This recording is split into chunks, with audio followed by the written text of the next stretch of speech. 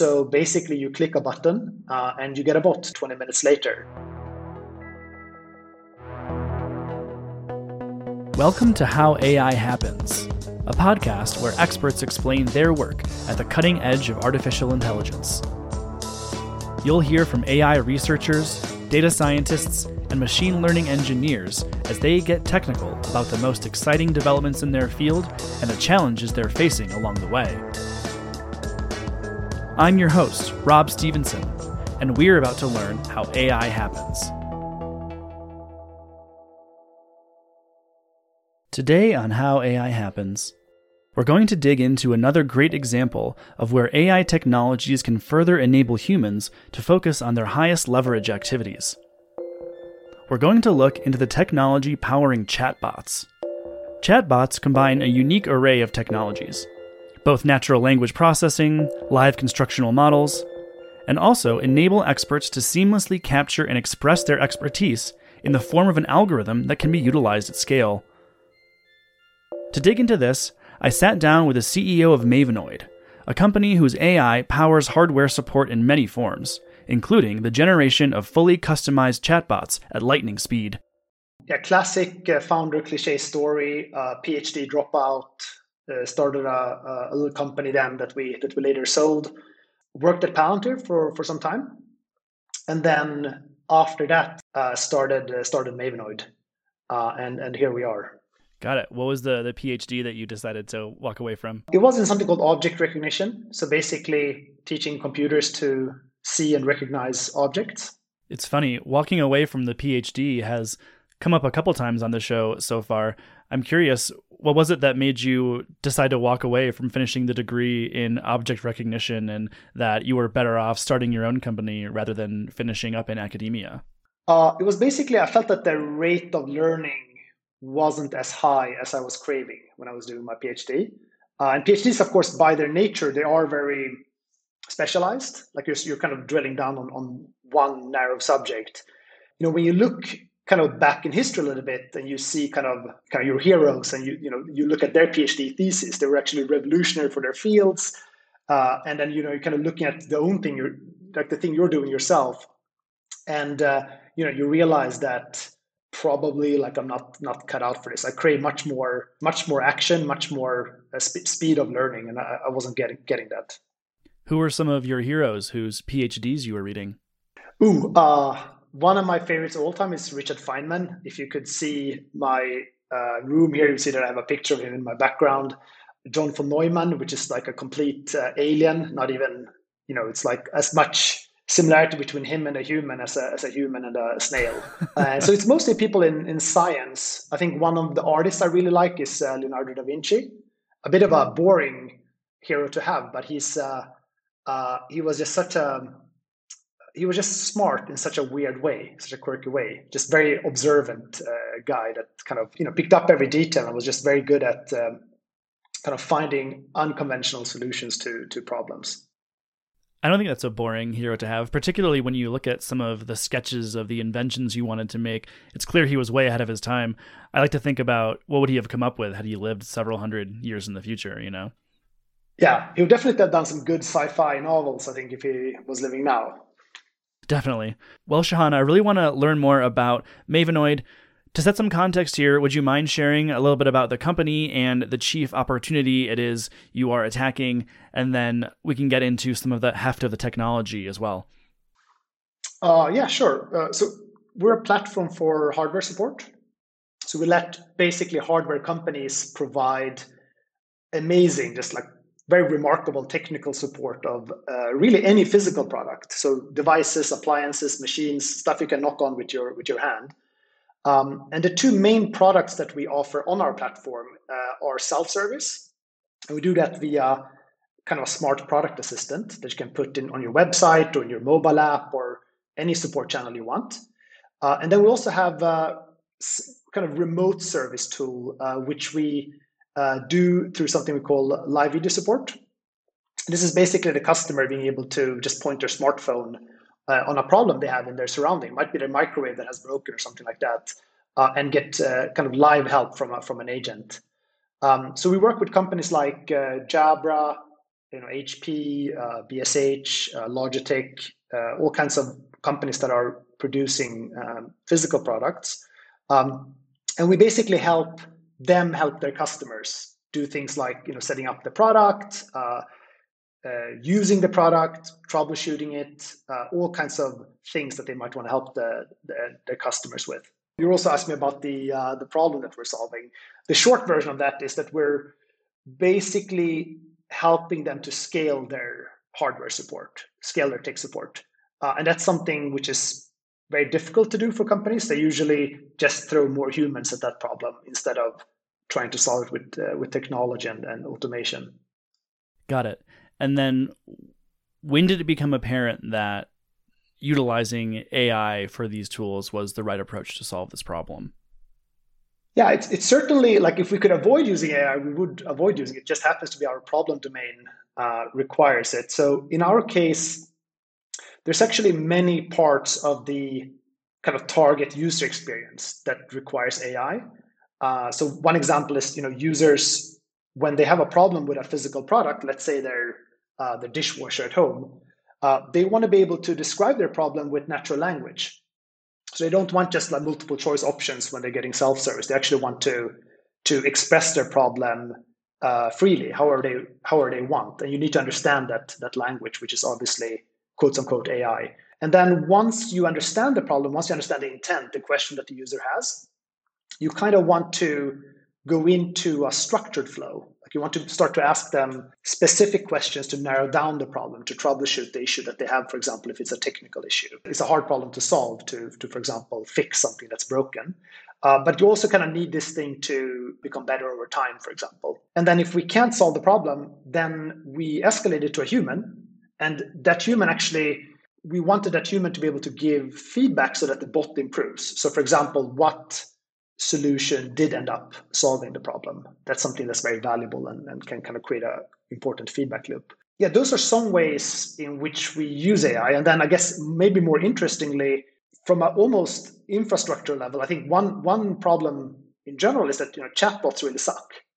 So it was actually an interesting question for us, like why do they suck so much? Like, is it really the best we can do? And one of the conclusions that we kind of came to there was that chatbots are very difficult to build, and not only build, but also to maintain, to update, to scale. Like, what do you do if you have built a chatbot for one product and you have hundreds of products? How do you add the next 99 products, for example?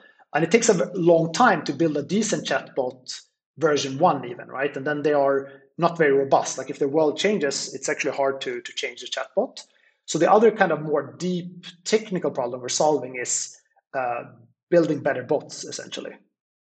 What are some of the ways you manage to make these systems improve over time?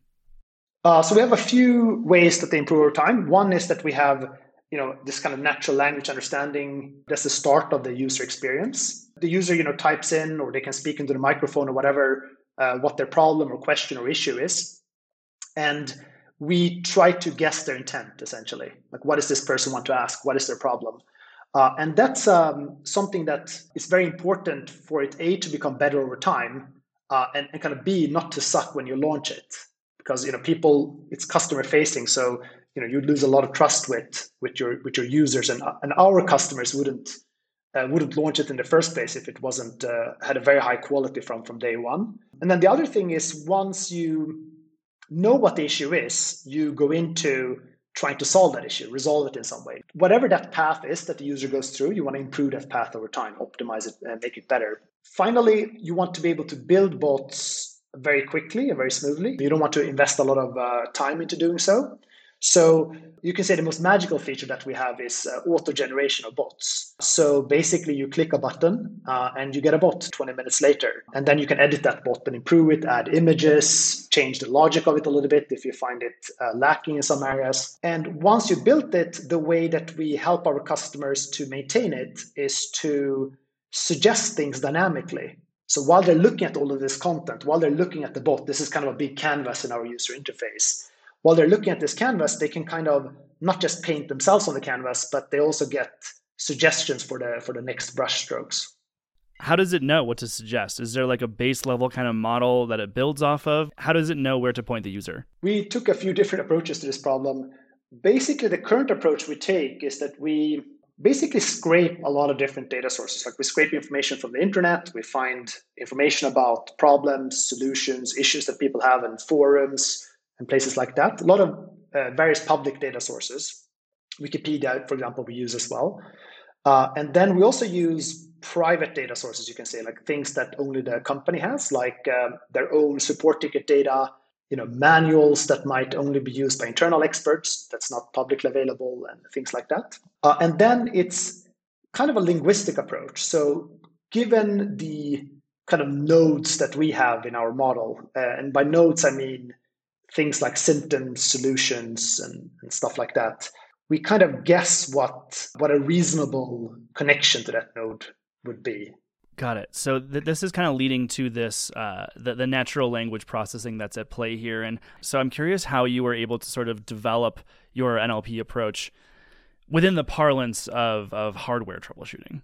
Very different than, how you and I speak to each other, how regular sort of automated speech recognition happens, how regular sort of conversational AI takes place, I imagine. I guess we had two main problems that we're trying to solve. One was, you can call it semantic matching. Basically, our issue was that, our users would on the one hand use kind of super vague terms, right? They would say, for example, there's something wrong with my swirler, right? And what they mean is there's something wrong with my fan, for example. Like, they can use lots, and you can even use like swirls with a Z, or like that's a bad example, but people would kind of, they can be very vague in how they express words and problems and concepts. My aunt calls a garbage disposal the garburator. I love that.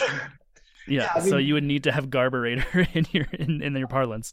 I mean, if we collected the crazy stuff, I mean, people say X thingy for stuff. Like if we just collected the kind of amount of crazy stuff that we've seen, it's just like we have like 100 examples per day. It's pretty crazy how imaginative people are. But the interesting thing is, on the one hand, they can be very vague people, right? On the other hand, in our domain, they can be also highly technical, right? So they have an issue with their dishwasher, and there's like an error code on the display of the dishwasher, right? And they will say, hey, I have E109 error, and it says that, the power is low or whatever. So they can be very technical and very vague at the same time.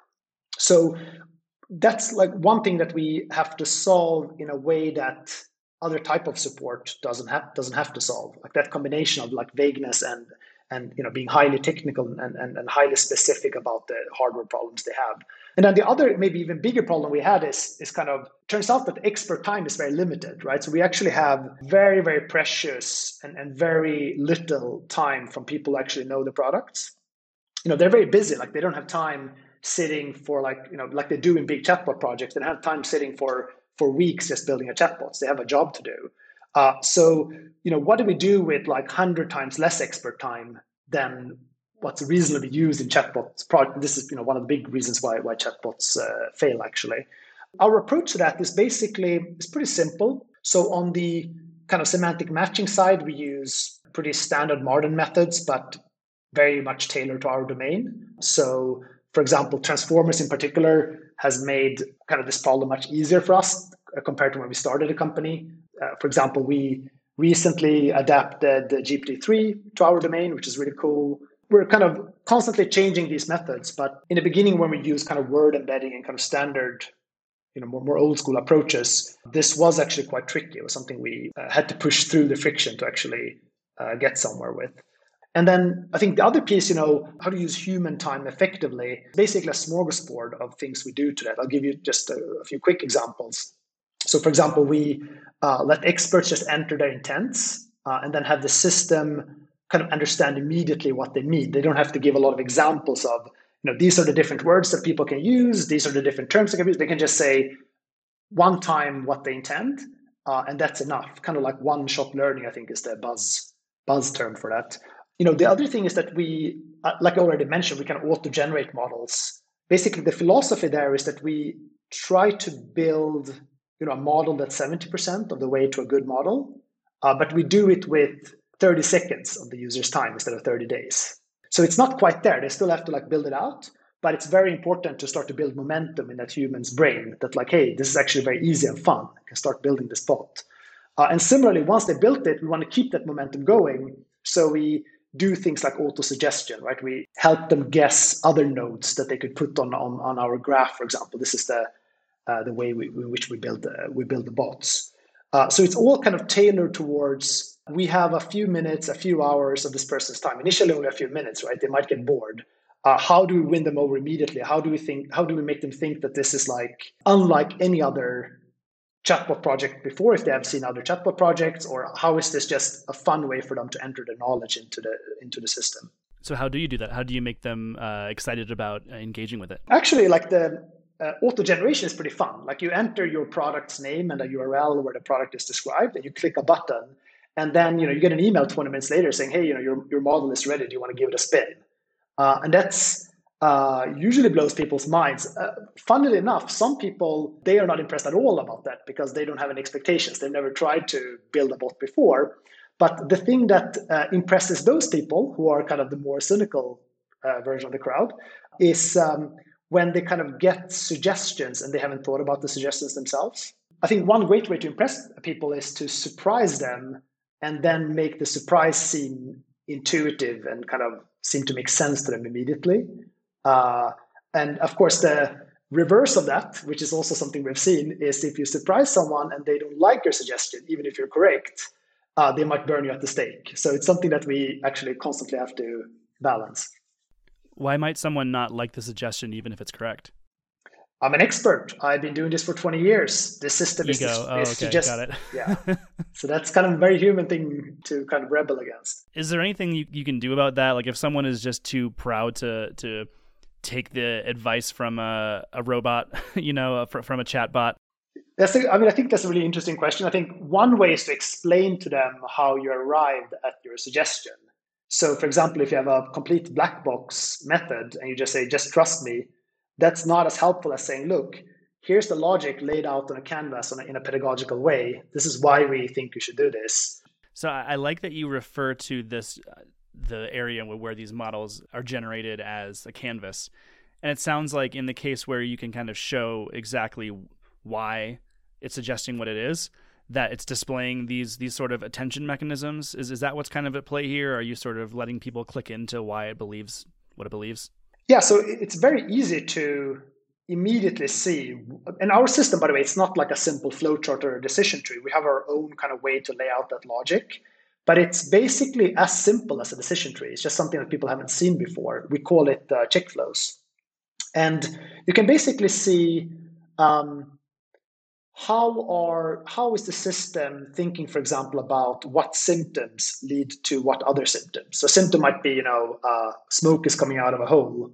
And then, that might lead to, that might be caused by overheating of some part of a product, for example. So then you can very easily see how those two symptoms are connected on a graph in a very visual, it's almost like a visual programming language. Like you can kind of, code a chatbot without being a programmer, right? I think the buzzword for this is no code or whatever people call it nowadays. But that's very important if you're going to have a system that gives technical advice to people at homes, right? You don't want somebody to just electrocute themselves, or you actually have to have reviewability of the stuff that you're publishing. And the no code approach, the like enabling non-technical people to really develop exceptionally technical sorts of materials, it speaks to this change I'm sort of observing in the human in the loop metaphor, I guess, or even just the visual of a human in the loop. And it's less about like the human in the loop as a babysitter, as a chaperone, and more about it working in parallel. Is that kind of how you see how your technology pairs with the user? How do you compare it to the traditional sort of conceptions of human in the loop technology? Yeah, that's a good question. So I guess the way we view human in the loop as a metaphor is very, very dehumanizing. We like to think about it as amplified intelligence. Like, how do you amplify human intelligence? So it's basically kind of the Iron Man model instead of the Robocop model, right? So, Iron Man, he steps into his suit, right? And he only does so temporarily. He's not always in his suit. And he, gets useful advice from his suit. Like Jarvis kind of says some gives him some tips, and he can take those advice to heart or not. And, whereas the kind of other model is you're kind of this rat in a cage. You're barely aware that there is a machine there, and you're kind of just kind of doing simpler tasks. You're basically more a machine than a human. You're more machine than a machine almost. The way that we approach this, I guess there's a few different ways. One is that we kind of want to minimize the time the human spends in the loop, right? We want them to just visit the loop, like have a vacation in the loop, not be in the loop all the time. So it's like you touch the loop, you give the system some advice, and then you jump out of the loop and you do your human things. And we do that, for example, to be a bit more concrete. We kind of, for example, for experts, we provide them a very carefully prioritized list of suggestions that they can take or not take. Basically, changes in the logic of the bot that they can accept or not accept, and we aggregate. Kind of all of the cases that are coming in from real usage of the system in a very nice way. So like they can, for example, see that 20 users, 20 cases indicates that you should make this change. And this is third in their priority list, right? So then they can even look through those cases and kind of make their own. They can dive deeper if they want to see why we're making that suggestion. Then I think it's also a very important part actually that we underestimated in the beginning was putting the right people in the kind of the right loop, right? So there's many different loops. For example, if you are a beginner and you're not like a super expert, you're just a support agent that started a few weeks ago, maybe then it's fine that you kind of just correct some misunderstandings in the English language, or you give some simple feedback. Whereas if you are a very knowledgeable expert, you really should only be asked for things that require your expertise. And that's something that has been a very important part of our design philosophy. The other thing that actually is quite interesting is how do you make the loop frictionless in some sense, right? How do you make it fun for the human? So one way to make it fun is that you learn by being in the loop, right? So you're actually we talked before about being surprised, right? So you actually stretch your abilities, you get suggestions you haven't thought about. You give feedback for products that are adjacent to the product you're expert in. Things like that is something we're thinking a lot about as well. Yeah, and it all seems in service of making it frictionless. Also, how often do you ping the technical expert?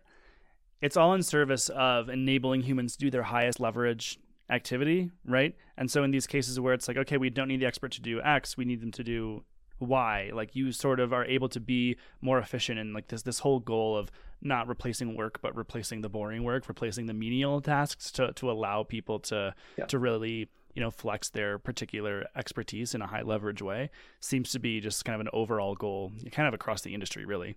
Yeah, no, that's very important for us. But I think it's particularly important in domains such as ours, where the work is extremely repetitive by its nature, right? So hardware products, you can't update them just magically, right? So if you have an issue, the same issue is going to come back like crazy. Like it's going to be very, very, very repetitive. So I think in those situations, it's particularly important to not just view humans as kind of literal cogs in the wheel. Yes. Yep. Exactly. Well, Shahan, this has been fascinating listening to you. Before I let you go, I would quickly love to ask you one more thing. What is most exciting about our field, about AI and this technology? Like if you ever lay awake at night just kind of being curious and excited about this technology, as I'm sure you are, what are some of the applications and the uses that you're excited to see play out? I think for AI in general, I guess it ties into a little bit with the purpose of our company as well, but it's basically like how can AI help us to make hard things easy? Like how can it make hard things? Like I think that's a kind of a theme that I'm very fascinated about. So for example, there are a lot of complex problems we have to deal with as humans, but you can break them down into simple steps. And AI is great at breaking things down for us, right? And it should break things down for us where we're not that interested in solving those problems because they are repetitive or they're not very interesting. They have been solved by other people before. So for example, whenever you step up to a piece of technology and you have a question about it or you scratch your head, it can be, for example, my grandma doesn't understand a remote control. Literally, like after 20 years, it's the same remote control. She doesn't understand it. When she steps up to that remote control, like it should be very easy for her to immediately understand how to use it. She should be able to just ask any question from it.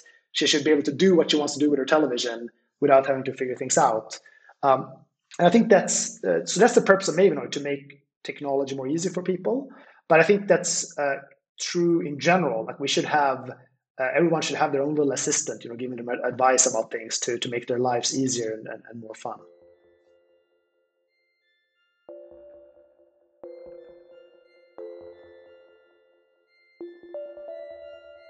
How AI Happens is brought to you by Sama.